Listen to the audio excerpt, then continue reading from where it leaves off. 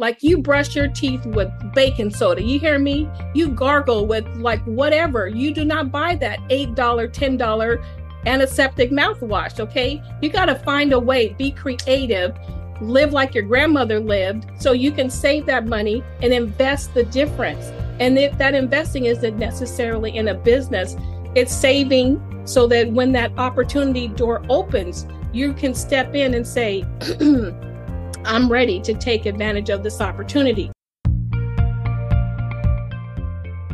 Hey there, friends, and welcome to the Women with Ambition podcast, making money, seeking freedom, and chasing dreams. I'm your host, Dashina Woodard, the financial freedom coach and certified life coach.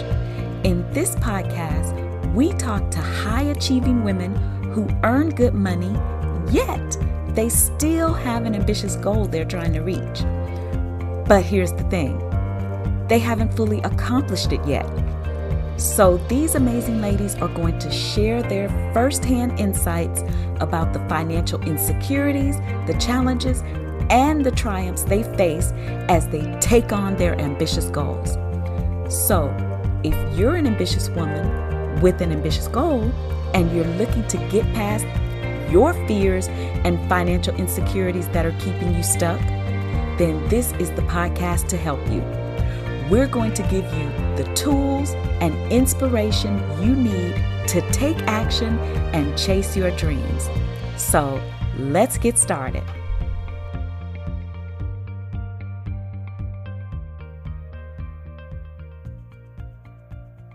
Okay, so today I'm speaking with Cynthia Spearlin.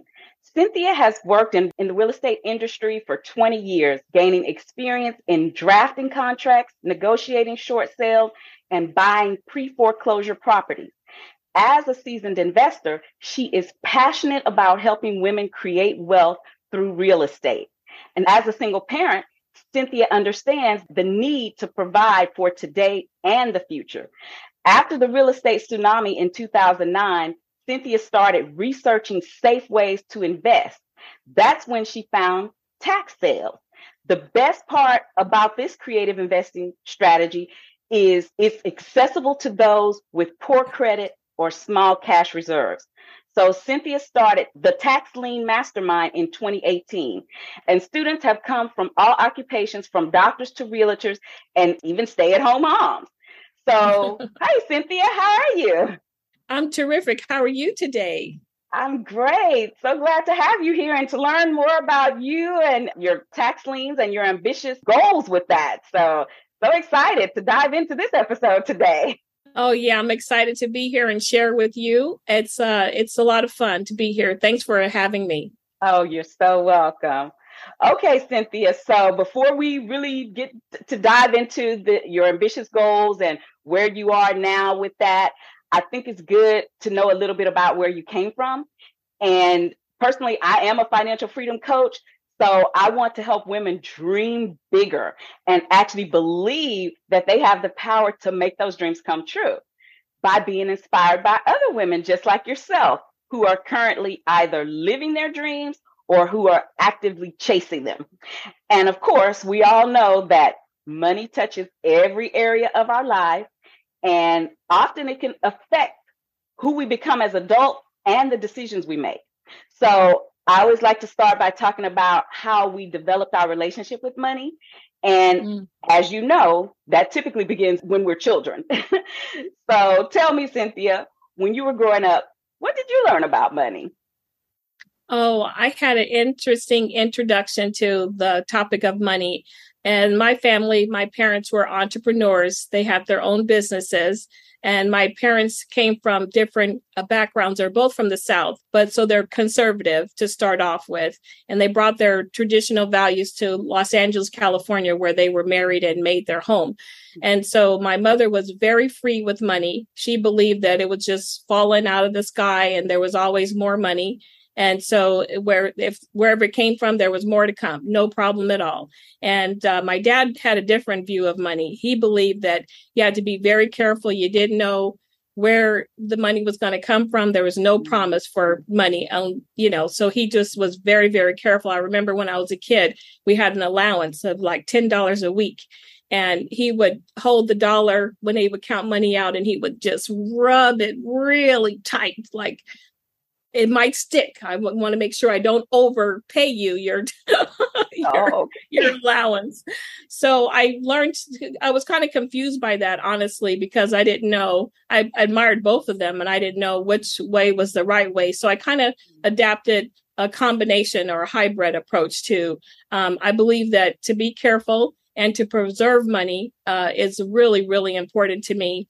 And especially as a single parent, having a budget, but always having a little fun money, like they say, pay yourself first. So 10% for fun. And we would make games when my daughter was young and we were on a budget at times. I'd say, see what you can find for $10. So we'd hunt through the mall and try to find something that was really exquisite, but it was a great deal. So that was kind of a fun game we would play. And, but I learned a lot from my parents to value money. I think it's important to understand the value of money, and that my dad would always talk about delayed gratification. And so principles that he taught us about money, for example, my dad worked 6 days a week, and on Sunday was chores, of course. Mm-hmm. So one of the things we had to do was wash the car. And we'd say to my dad, you could take it to a car wash, seriously, why are we doing this?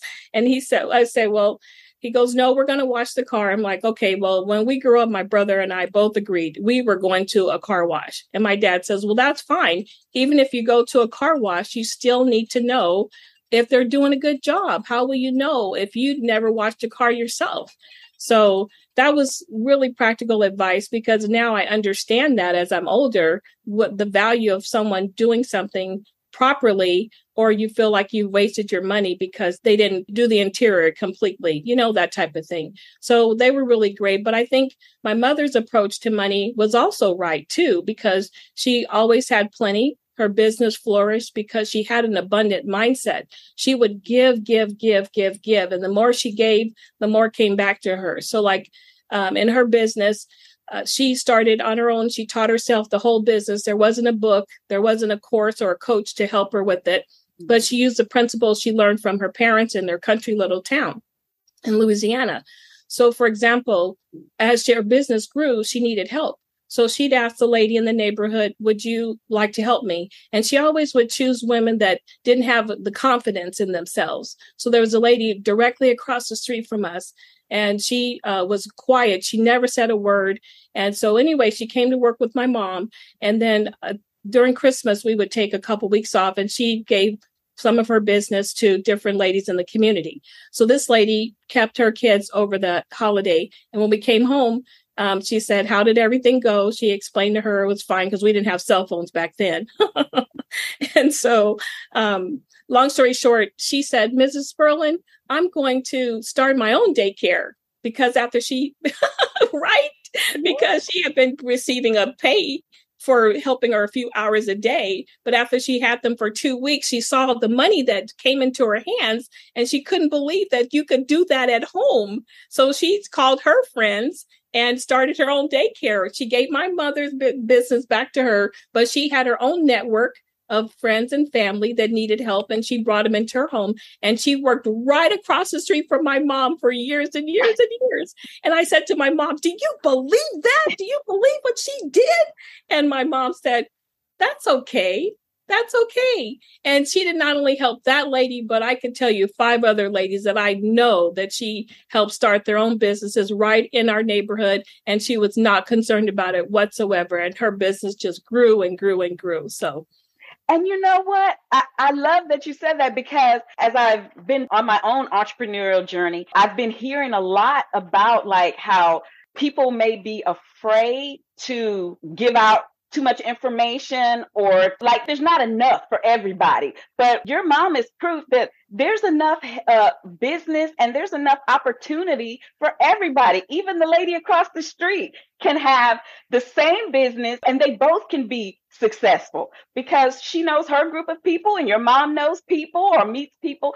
So, and I love that your mom had this abundant mindset where she didn't worry about money. It's like she just gave and gave, and money just flowed to her, because I hear that all the time. It's something like, even a new friend of mine, she talks about the law of attraction. And, it's like just, her abundant mindset, and she just attracts money. So your mom is like proof that actually works. She didn't worry about it, and money came to her. But also your dad, I mean, I like that you got both perspectives, because your dad, they balanced each other out, I'm sure, right?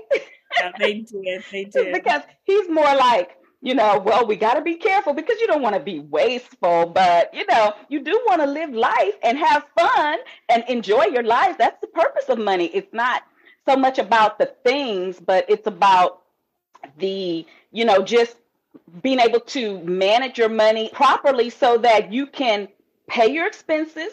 Like your dad, you want to make sure you're paying what you got to pay on time, but you also should have enough to enjoy your life and have fun as well. So, I mean, I think it's really unique that you got both sides of it. So how do you think that affected the way you handled money as an adult?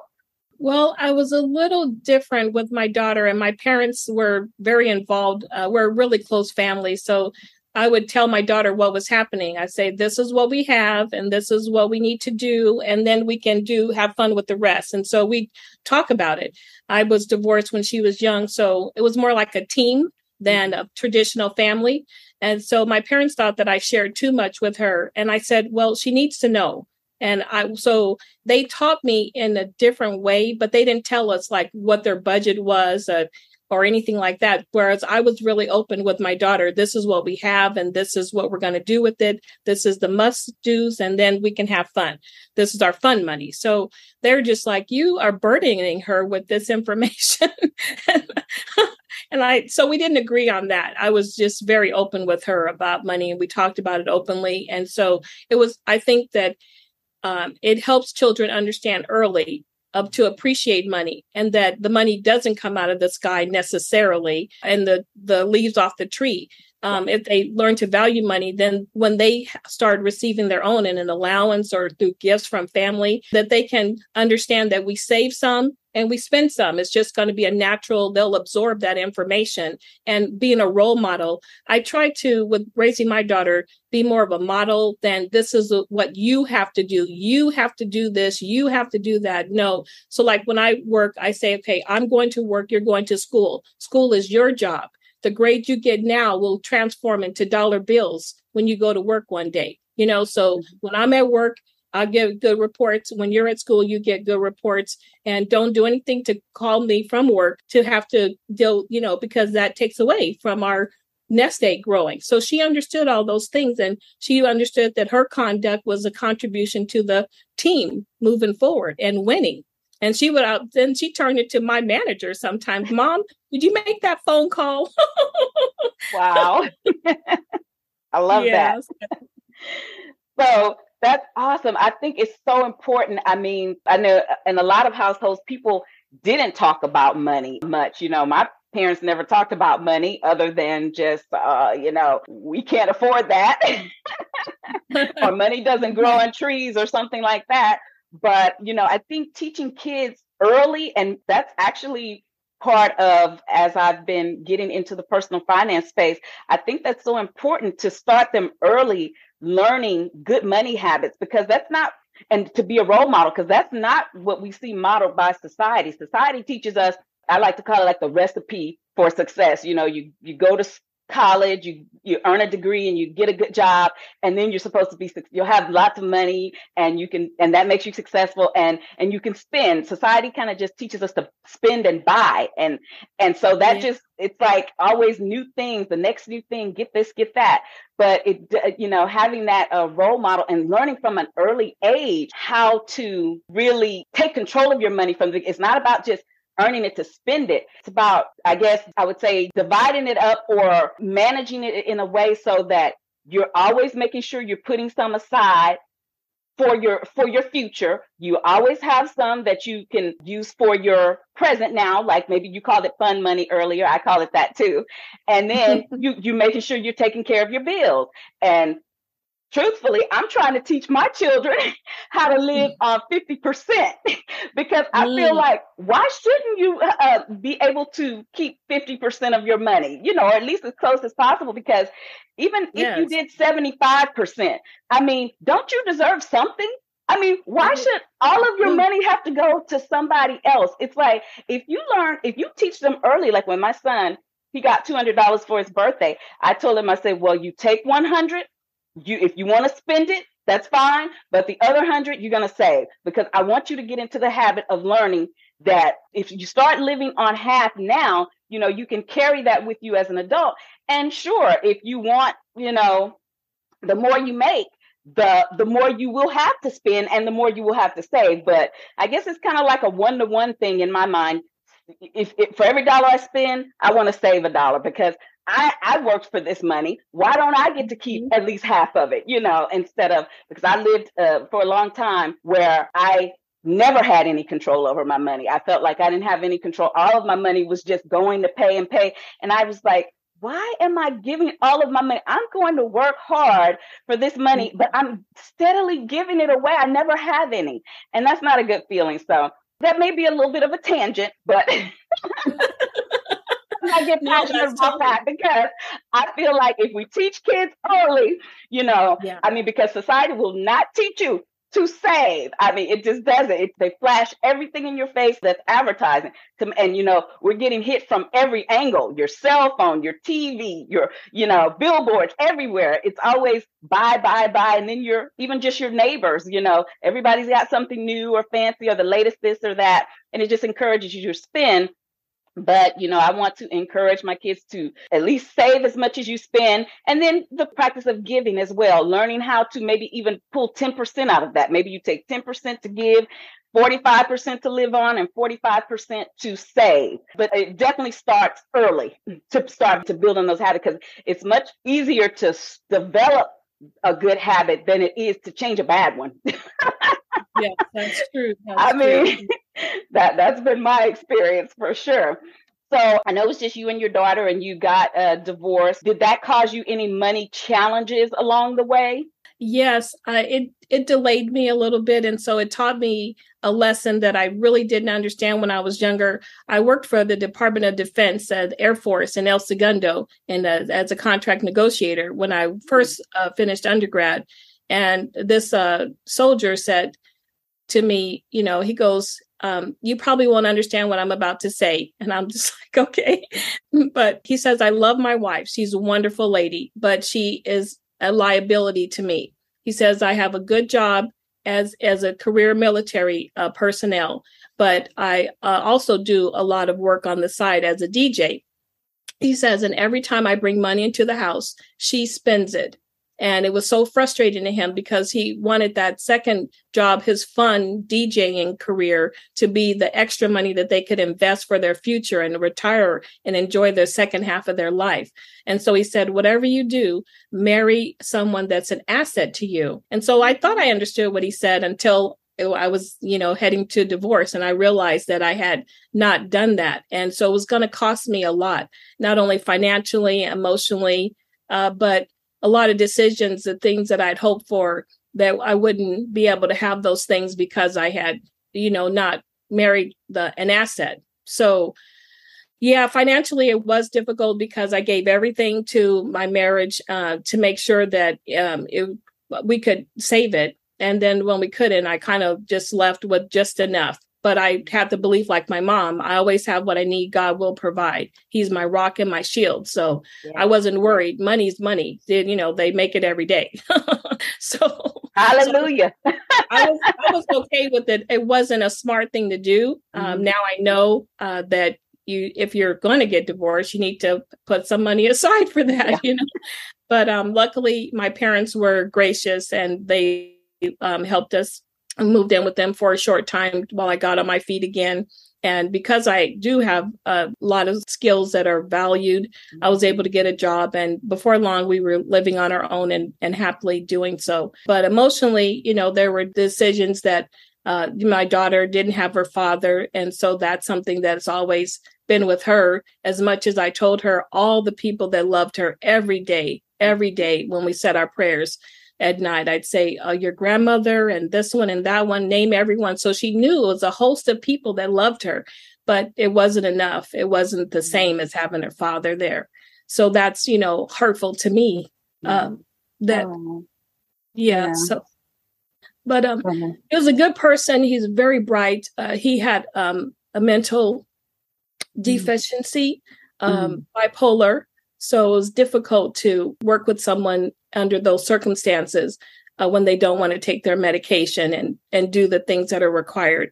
So, but very, very good person, very intelligent, very kind, but just couldn't be there as a husband and a father that we needed. So I said, okay, I want her to have everything that she needs and not grow up in an environment that kind of is unpredictable. I wanted her to have stability in her life. So that's why I chose that path for us and then I decided that I didn't want her to ever feel slighted, that I had a child and a difference. So it'll be a new spouse, a stepfather, and maybe another kid. And then it's like 3 against her. So I said, okay, so that was my thinking.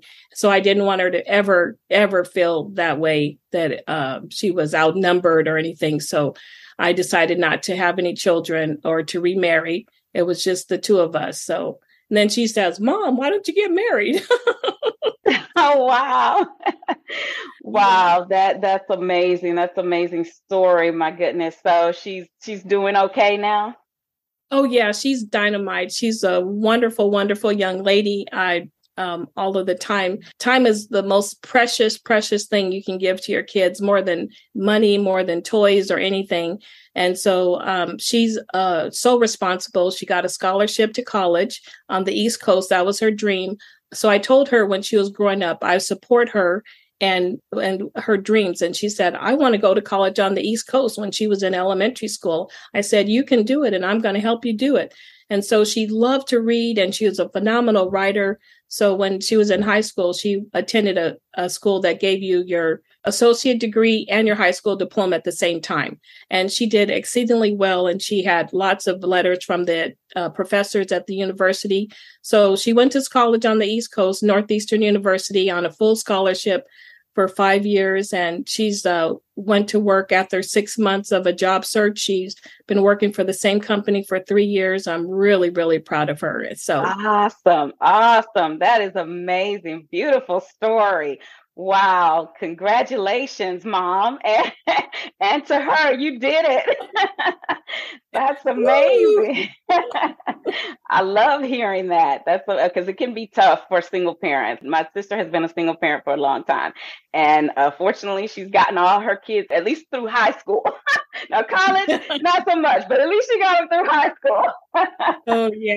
I'm telling you, it's quite a feat to do that because, I remember when she was 7 and she put her little hand on my neck and she said, Mom, I love you. And I always remember that because it was just such a tender moment. And then a few years later, she was like, Mom, I want some tattoos. Mom, I want a nose ring. Mom, I'm like, oh my God. Where's that sweet little baby, that little sweet little 7-year-old? Can we get her back?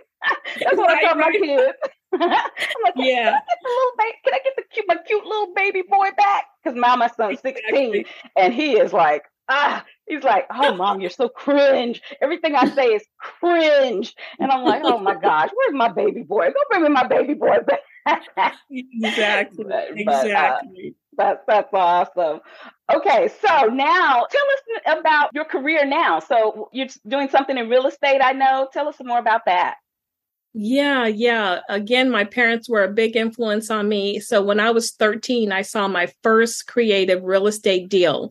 And so my parents were able to buy some property through a friend of the family who had moved out of state and they were having trouble managing the property. So my dad pulled some money out of his life insurance policy, some cash value as a deposit on the property. And then we started working in the property on the weekends and he worked in there at nights as well. So we still have the property to this day. But back then, about 3 years, I could tell there was a lot of changes happening in our house with that extra income coming off the rental property. And I said to my dad, well, why don't you do this again? And he goes, oh, no, I don't like being a landlord. I'm like, are you joking? oh, when I grow up, I'm going to do this at least 10 times.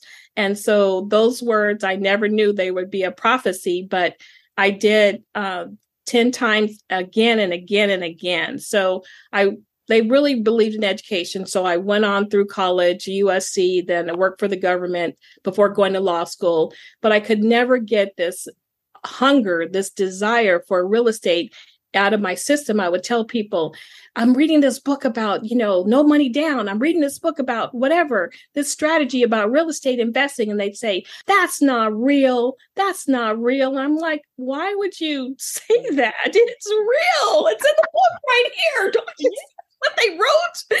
So long story short, I did all the things. I went the path, what I'm supposed to do and all of that. But I would still go to network events and for real estate investors, and that would hear the stories. They would tell you, I got this big fish, like the property or whatever. So finally, I just said, oh my gosh, I want to do it, but I'm afraid. I was afraid.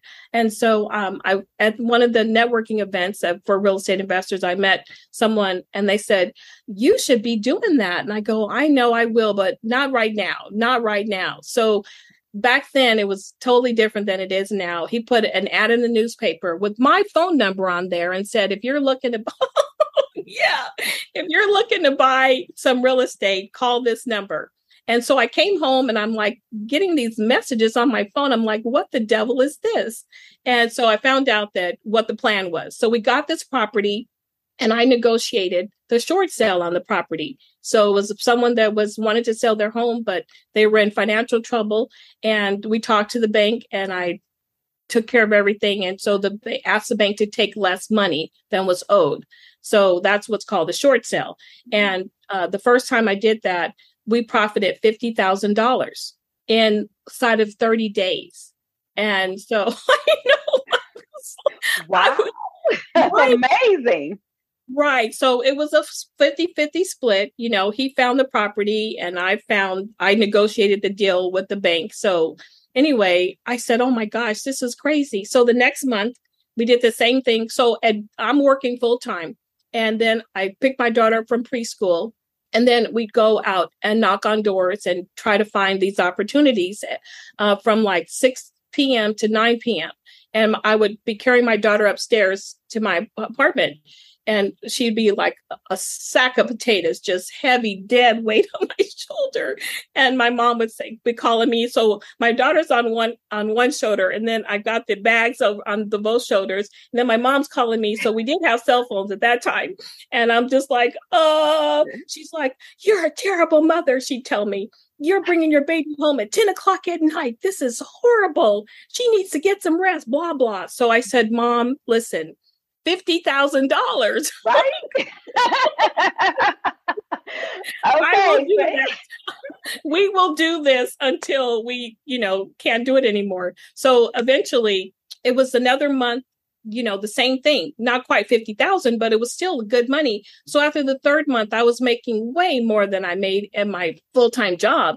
And so my partner said, why don't you quit your job? I'm like, ooh, gosh, that was a thought. Like, how do I do that? I mean, I can see it, but what about next month? What's going to happen next month?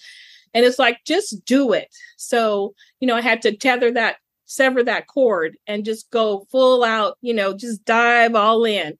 And it just got better and better and better, because when you're an entrepreneur, it really brings something out in you that you didn't even know was there. You have to survive. You have to learn to swim. You have to ask questions. You have to talk to people, and you have to trust in God. Just like you don't know the steps. You say, okay, God, this is what I say. Because from that experience, I didn't know anything about it, but what I had read in the books. I didn't know how to be a real estate investor, but I had learned something. So when just a side, it's related though. But so what I want to say is, when you work for someone, don't just go there for that check. You are going there to learn something that you can use yourself in the future to put that information with something, a God-given talent in you, to support yourself unlimited. But if you stay in the comfort of that job, you will never know all the possibilities of the life you could have outside of that job. So, and that's why, like you said, you don't spend every dime you make at work. When you work, you must live on the bare minimum. Like you brush your teeth with baking soda. You hear me? You gargle with like whatever. You do not buy that $8, $10 antiseptic mouthwash. Okay. You got to find a way, be creative, live like your grandmother lived so you can save that money and invest the difference. And if that investing isn't necessarily in a business, it's saving so that when that opportunity door opens, you can step in and say, I'm ready to take advantage of this opportunity. I was in law school and I worked for State Farm House Counsel. So I knew insurance law, but there was a recession when I graduated from law school. So the only thing people would only hire you had experience, nothing. And I wanted to work in real estate law, not in insurance law. So I didn't take the job at State Farm. You know, I'm a rebel. So I went and I found 3 law firms that did real estate law. And every week I would knock on their door and say, hi, my name is Cynthia, because we didn't have what you guys have now. So I take my resume and I'd say, here it is. You know, I'd like to work here. And they'd say, thank you. See you later. We'll call you if we need you. So one day I went and I did that. And I had left how many resumes there? So this time I came, the receptionist said, please have a seat. I said, please have a seat. She said, yes, have a seat. The attorney said, the next time you come in here, ask her to wait. Yeah, because I came every week like a clock. I was dependable. I was showing I was dependable. I was interested. I was persistent. I would persevere to get what I wanted. So I went in, I waited, and he said, you know, I like to talk to you. Our paralegals leaving to study for the bar. We'd like to ask you to fill in for her. I said, okay, great. So then when I started there, they gave me the hardest assignment possible. They said, here's a case, and we're trying to get this motion approved. And everyone in the office has tried, and that's been denied. And I said, oh my goodness. So I went into the office, I sat down at the desk, and I prayed. I always pray. And I said, God, I don't know what to do. And these other people, they don't know what to do. And so God said, call the clerk at the judge's chamber and ask them, what do they want? So I said, well, I don't have anything to lose. Thank you, God. So I dialed the number, I called, and I said, you know, blah, blah, blah. And I said, what's needed to get this approved? He said, oh, just check the box. You know what?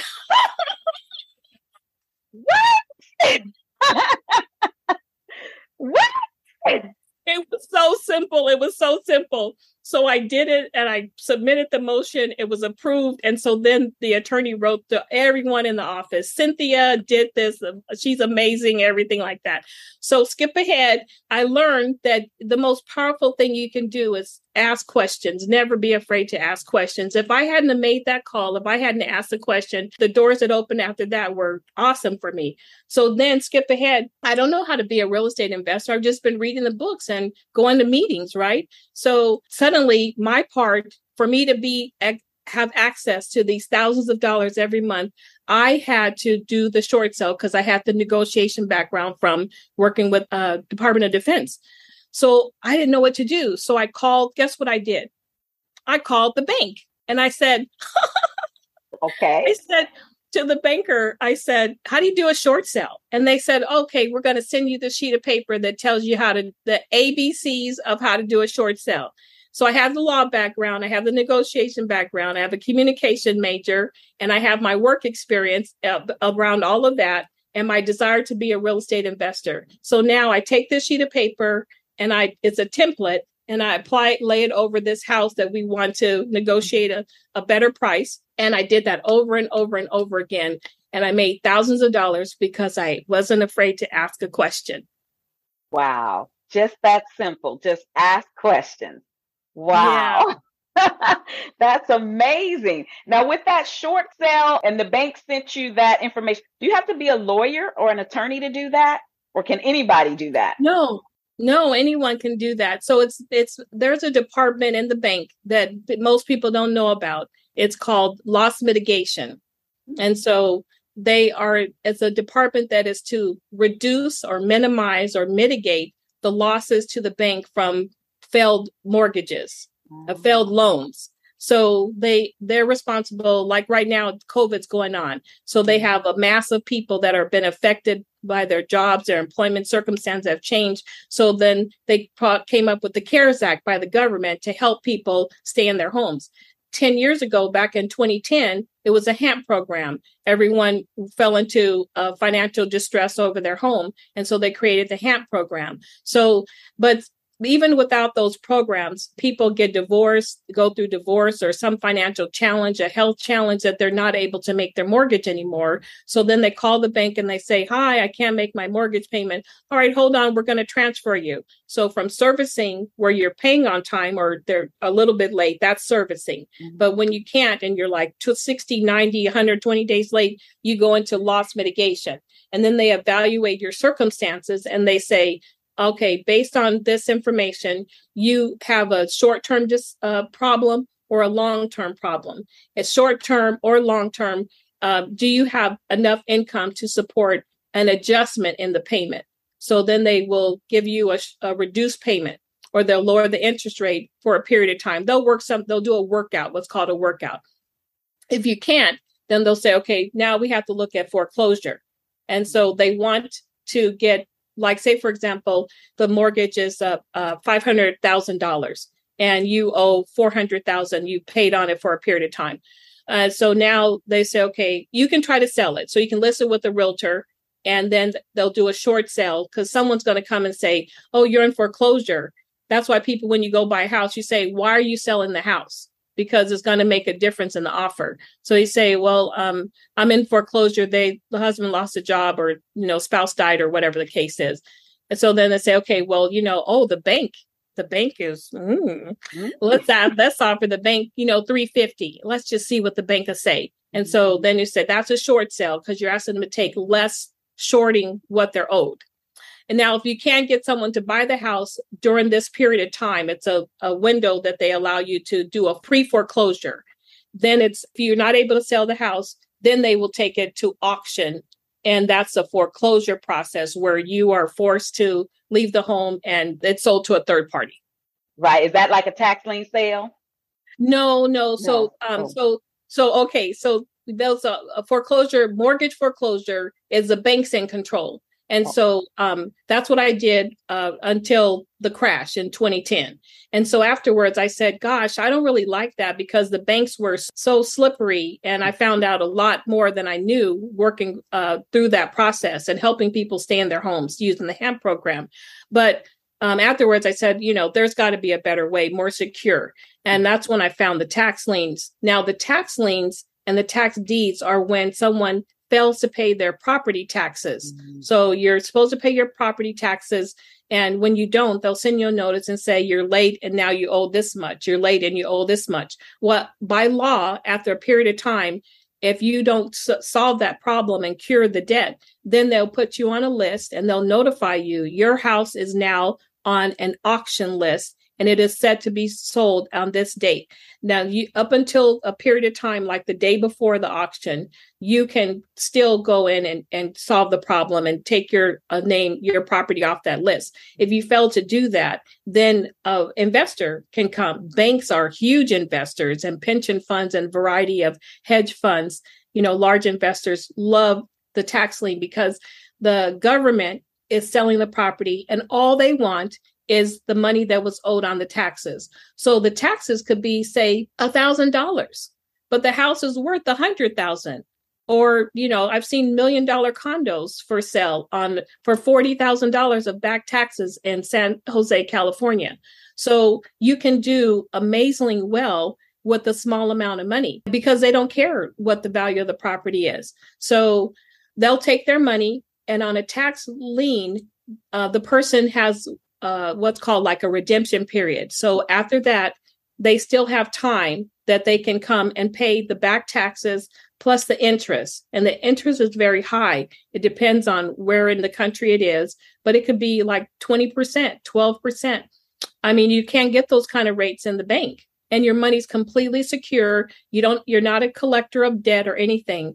The person, the homeowner with the lien that hasn't been paid, they go back to the collector, the tax collector, they pay them, and then the county will give you the money of that you invested. It's very safe. You made more money than you would have in the bank, and you didn't have to do anything except for put your money over here instead of over here. Yes, I've been actually learning a little bit about that, and I'm fascinated about it, and I do want to learn more. I was going to go to a tax lien sale actually last month, but then I had something else come up, but I said I'm going to catch the next one. In my local area right here, they do them on the 3rd of the month, and I said I'm going to go and just sit and just see the process, see what goes on, because I heard that's what you do to start learning. You just go and kind of see and get a feel. But I also heard that if you did come across something you wanted to get, you have to pay cash and cashier's checks or a money order. But of course, you wouldn't know how much to bring in a money order or a cashier's check because you have to get those pre-printed ahead of time. So that's what I heard is the trickiest part is, either you bring multiple cashier's checks in different amounts or you because they don't take personal checks and they don't take credit cards. Is that correct? Right. Yes. So each county has different rules. And so what I tell all of my tax lien mastermind members is to read the rules because every county is different. So read the rules first.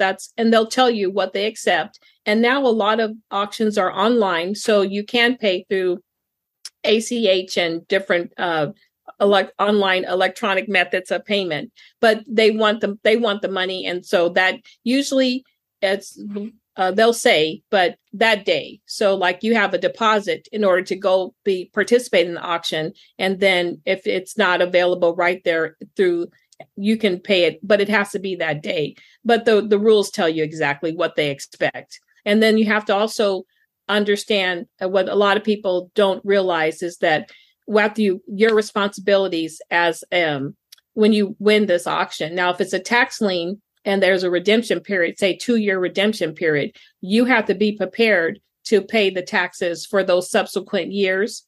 So if they haven't paid those taxes and they're living in the house, they continue to live in the house. And then what happens next year if they don't pay those taxes? Then it will start, getting those delinquencies. So you want to protect yourself in the event that they don't pay it. If they fail to pay the subsequent taxes after the redemption period, then you can bring a legal action to take over the property. Do they pay you back if you had to pay those taxes in between? Will you get reimbursed for that money as well? Oh yeah. So yes. They'll have to bring all of that current. Sure. Yeah. Mm-hmm. Okay. That's good to know. Yeah. But this is really important. I've had people say that they saw the taxes and they've gone and paid the taxes that for the property that was on the list, and that you don't want to do that because if you pay the taxes and you don't own anything, you've just, been generous, philanthropist or whatever. But yeah, don't pay the tax. And sometimes if the person, like if you want, like how I did with the pre-foreclosure investing with the mortgage company, the same thing. You could talk to a homeowner while you see the property is on the list for auction of a tax lien or a tax deed.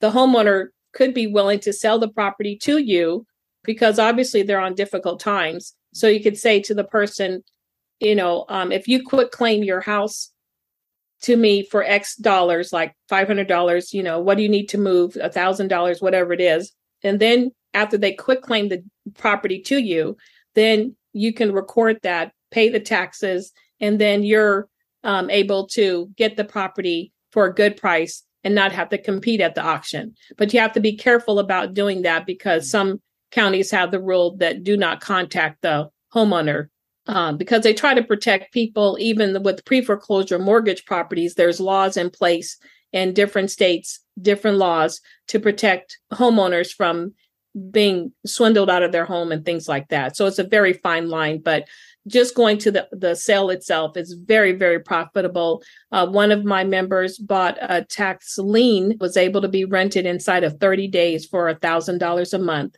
So so all in all, with legal fees and such, she was in for about $12,000 to $15,000.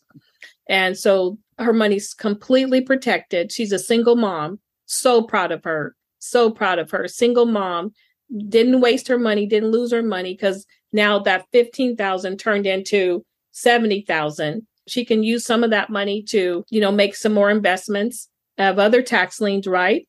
Or she can just be comfortable that she'll get her 15,000 back in 15 or 18 months with the rental payments. So she's good. She's whole 100%, better than 100%, right? Yeah, right. Absolutely. That's awesome. So tell me, Cynthia, what is your ambitious goal? Well, my goal is to help single women. I love everybody, don't get me wrong, but being partial as a single mother, a single parent, I know the financial, challenges that are ahead. I also know the worries at night when your kids are asleep and you want to give them everything, the horseback riding lessons, the tennis lessons, all of that, dance lessons and everything to help them explore the world and be well-rounded. But how do you do that when you're living in this much money? And so that's being wise and saying, okay, well, do I want to start a business? And do I have the time to take away from my kids to start a business? But you can invest a small amount of money. If you put $100 away, even at the end of the year, for next year, you could say, well, now I have $1,200 to invest. And during the time while I'm saving this money, I'm educating myself on tax liens and tax deeds and scouring the internet, watching videos and reading books like I did over the years. So when the opportunity came, when the door opened, I could step in and take advantage of that. So it's being prepared and taking that 2 hours a week or an hour a day to really try to develop those skills. And that makes all the difference because I have another lady, it didn't take her $15,000. She took $2,000. The auction started at about just under $900. And she won the raw land auction for $2,000 and is worth $25,000. So that's amazing. Yeah, it's really amazing. And that's the other thing too. I really, really encourage women to practice with the small liens. So we would go on field trips from living in Las Vegas. We'd go over to Arizona and they have what's called over-the-counter liens. So for practice, we'd buy liens that cost $200, $300. So then you could feel I'm an investor. I just invested in a tax lien for $200. And now you can practice that. And that's your education instead of paying for an expensive class. I've told so many people I've talked to, they've taken a $5,000 class. They went to the weekend seminar and then they're like, you got to do this. We're going to be here for 3 days next month and all this, right?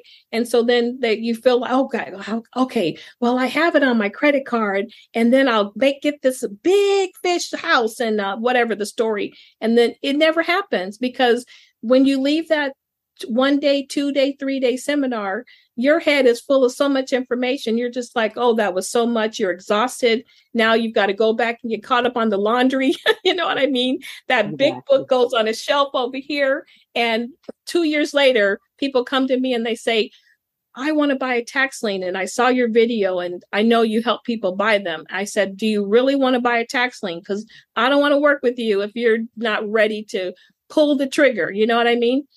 And so they buy them because they paid $1,500, $2,000, $5,000. That could have been their practice money. Why are you going to give it to them? Just go. How much money have you thrown away on a pair of shoes for $100, $200, $500, a fancy top? You know what I'm saying? Stop spending the money on those. My mom would say, why are you going? My mom loved Neiman Marcus. That was her store, girl. Okay. And so I'm just like, no, I love that stuff, but I want it on sale. And now I don't even want it from Neiman Marcus or any of those stores. I go and I like that. I like this top. So she'd see me sometimes. She'd say, where'd you get that? I'd say,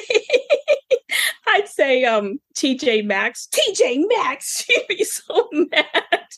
But, take your money and be wise with it. Instead of buying that thing, say, this is my freedom money. This is my money out of TJ Maxx. This is my money out of never going on vacation.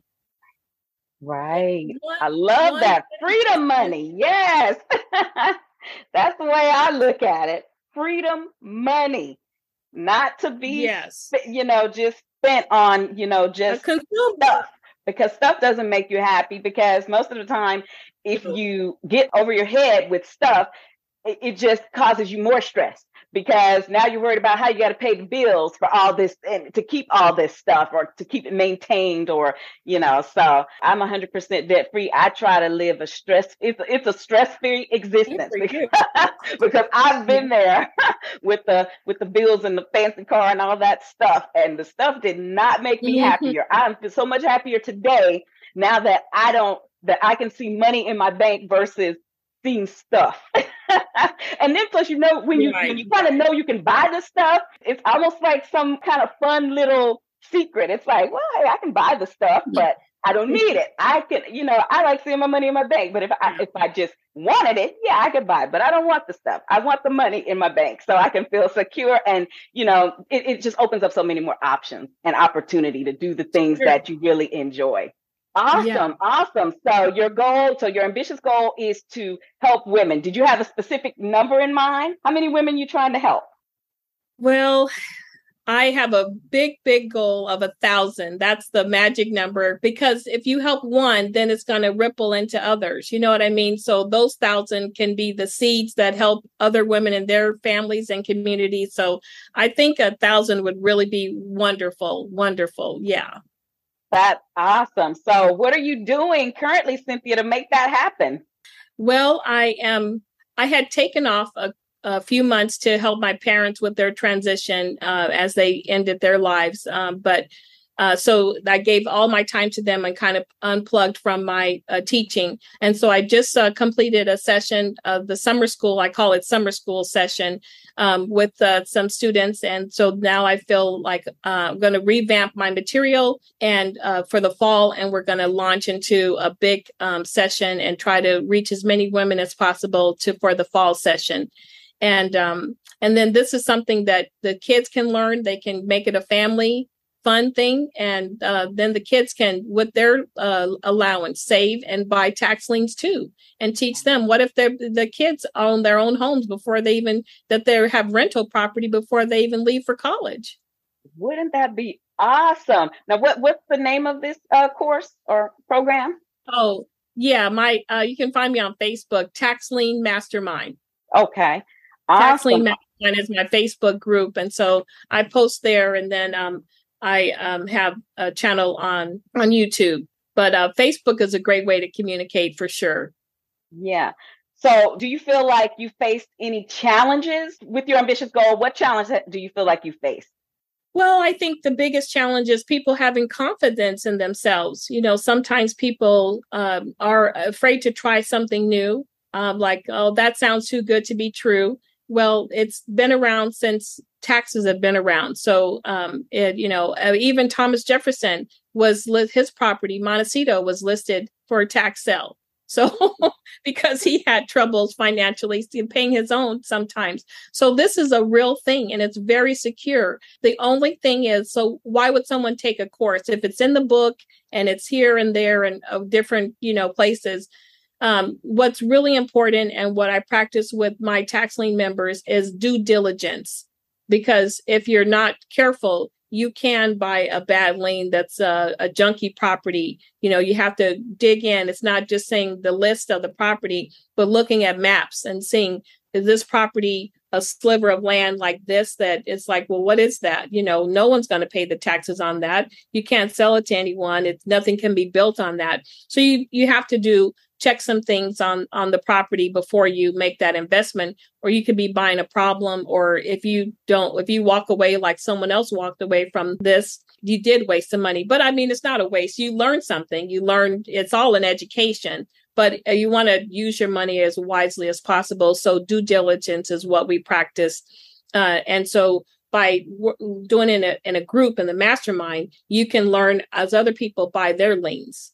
So that helps you accelerate your learning. That's the purpose. And you can do it yourself, or you can accelerate it, because I'm buying in Georgia and someone else is buying in Florida. And so you can learn from those scenarios and see a method. And the other thing that's really fun too is there are different backgrounds. So you have people in the medical field, and I have pilots that have taken the course, and real estate professional, mortgage sales professionals, things like that.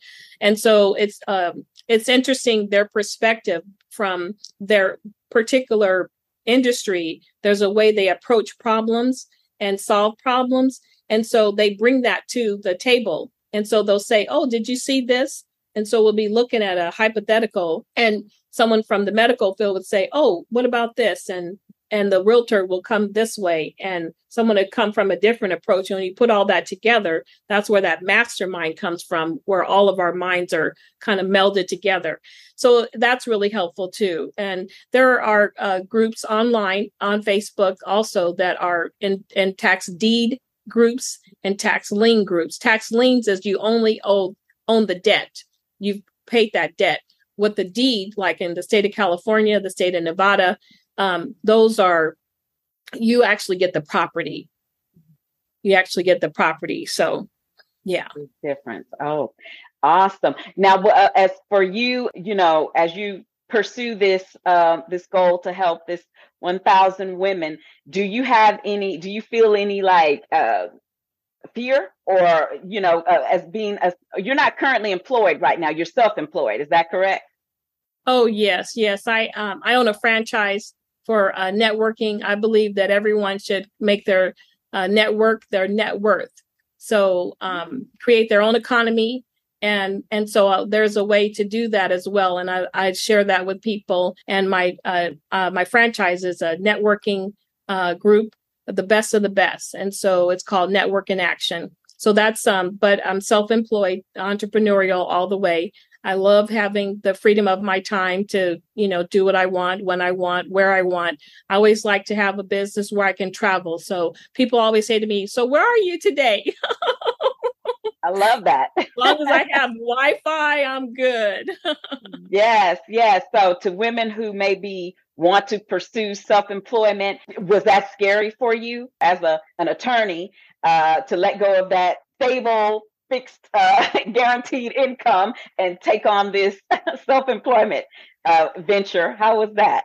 Oh, sure. Yeah, it definitely was very, very frightening because I didn't know what to expect. But what I say is, I have the best business partner there is, God.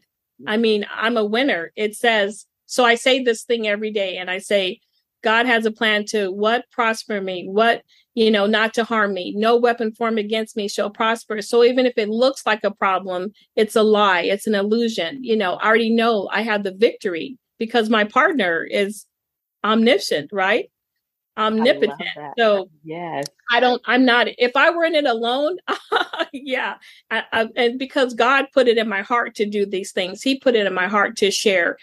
People's, they say, oh, you don't charge enough. Oh, you shouldn't teach these people, men have when I started in the business years and years ago, it was predominantly men. And so it's so wonderful to see more women investors in real estate and stocks and other things, because, we are critical to the household. And so I used to have this group called Women Creating Wealth. And one of the things 20 years ago, it was a real problem.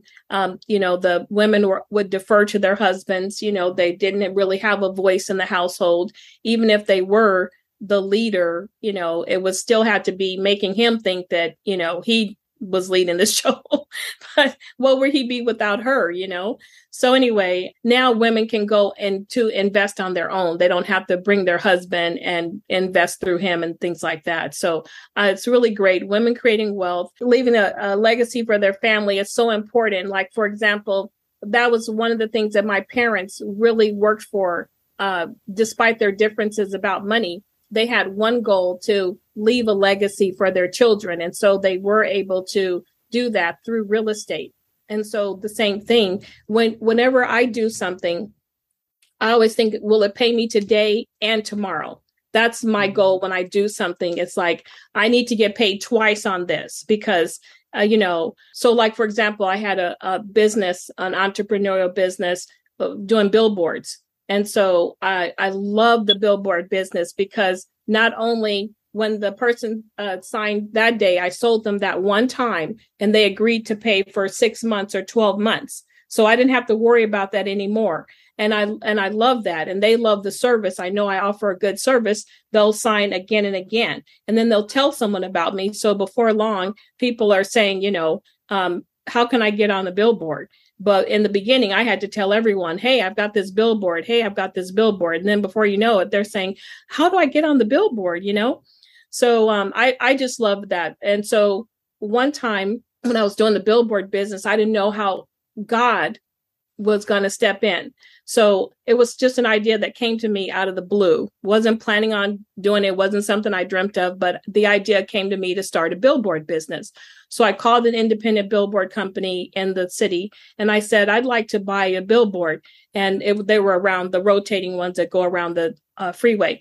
And they said, oh, those are $10,000 a month. I said, $10,000 a month? What? I said, no, you don't understand. I want to resell the billboard time. So you get so much time on these boards a day. And I wanted to buy that time and resell it to someone else. So they said, okay. So they said they would go half on the billboard. So then that meant I had, that much to make above at least 5,000 or more. And so I said, so I started selling the billboards. And they said, if you talk to someone and they want to be sure that you're really not scamming, have them call us that you work with us. But I'm independent, but they would, vouch for me. So that happened. They did. People were like really excited to be on the billboard. It was a kind of like too good to be true. It's like, you're reselling this, I can get on the billboard for $1,000 or $3,000, whatever it is. Yeah. So then they call and go, is this, yes, it's for real. So then I said to them, listen, I've been working really hard, but I need that billboard to cost a little bit less. So they went down to $3,000 from 10. And so that made my profit margin grow even more. And so the point of this whole story is it started selling and people started calling. And I would say to everyone, I'm the billboard genie and I'll grant your wish to be on a billboard. Do you or someone want to be on the billboards on the 15 in Las Vegas and the 215 freeways? And so one day I said to this guy and he said, I know 6 people that want to be on a billboard. I was like, oh my gosh. And so it turned out 2 of the 6 went forward and they were agencies. And so then they would call me and to put their celebrities and different people on the board. But this is why it was so important to listen to those ideas that come to you. So a lot of people in your audience are probably sitting out there saying, I don't know if, I have this idea, but I've got the babysitter. I've got this. My mom's sick. I need whatever it is. They've got an excuse why they can't act on that idea. But I acted on the idea. And why it's important is that 6 months later, I was diagnosed with a tumor. And so I was able to not work because I had the billboard money coming in. I couldn't work. I didn't know that I wouldn't be able to work. It's 6 months later. And those contracts were still paying over and over and over again. Isn't that something? That is awesome. That is amazing. Passive income. It's important to create multiple streams of income. And the more passive ones you can create, the better. Yeah. I mean, and that kind of goes back to also making sure that you're saving a significant amount of the money you earn. Because if you just spend everything, then you wouldn't have had that financial security when when you were ill. And, still knowing that, okay, well, hey, I've set up some systems in place. I've got money coming in. I can take care of my health without having to stress over how I'm going to pay my bills. So, so important to get some sort of foundation or some sort of, safety net in place. As I was getting out of debt, I remember thinking, I used to just always think of, okay, how am I going to, every time you get a raise or when I get a new job, it's like, okay, now I can buy that car I wanted. Okay, now we can get some new furniture. I went from, okay, what can I buy to, ooh, this means now I can put more money into my savings account. Now I can start investing. Now I can, I started looking at ways to keep my money and make it work for me instead of just the things that I could buy. And you see how important that is, because having that security and that peace of mind is just priceless. So absolutely, that is awesome. So is that your advice, or what advice would you say for women? Is that pretty much your advice? Absolutely. I agree with you. That is definitely important, is to save more than you spend. And and because you don't know when that day or hour will come, but you can go in confidence. So when you decide you have an idea, know that God gave you the idea and go and act on that in confidence. Do one thing and just see what door will open. If it is what he wants you to do, like, I want to help 1,000 people. He wants to help 1,000 people. He knows that there's 1,000 people, and then they'll tell one or 10, or that turns into another 1,000, right? So it's not your idea. It's his idea. And he's asking for you to be the channel for that love to show out these other people. So it's not about me. And that's when you can really, people say, oh, just show up with, like, I'm kind of crazy about making videos. I want my hair to be right and all these things, right? And so everyone's like, it's the message. And I'm just like, no, it's my... Of course, it's both, right? I mean, right. Nobody's going to be listening to my message if my hair is sticking all up. Okay, there, you understand. Yes. But it really is the message. You have to set yourself aside, set your fear aside, and know that there's a bigger purpose.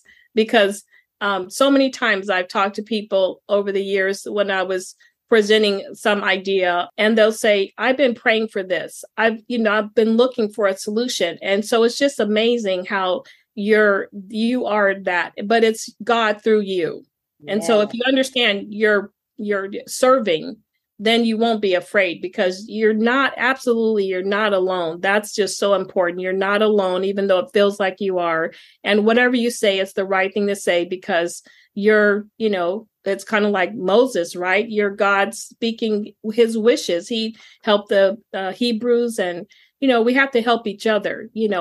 We're the hands, we're the eyes, we're the feet. You help somebody today, and see how that changes your life. Because I don't know, it just has this effect when you help someone, just even with a smile. It can be the smallest thing. It's your gift. Use it. Don't be afraid. And you're not alone. Just do it, like Nike says. Awesome information. So tell us again, Cynthia, where can people find you? Find me at Tax Lien Mastermind. That's a great place. You can message me. I love Facebook, and I love to talk to people that are interested in tax liens or have questions. Feel free to message me there, and I'll respond. Awesome. I'm sure this is going to be helpful to so many women that are, to inspire them to go after those ambitious goals, and to, listen to what God is telling them, and to just try it. I mean, you don't know. It could lead somewhere, but that is just beautiful. I love your story. So thank you for being here today. Thanks for having me. It was so much fun. You're awesome. And I love your work you're doing, and keep it up.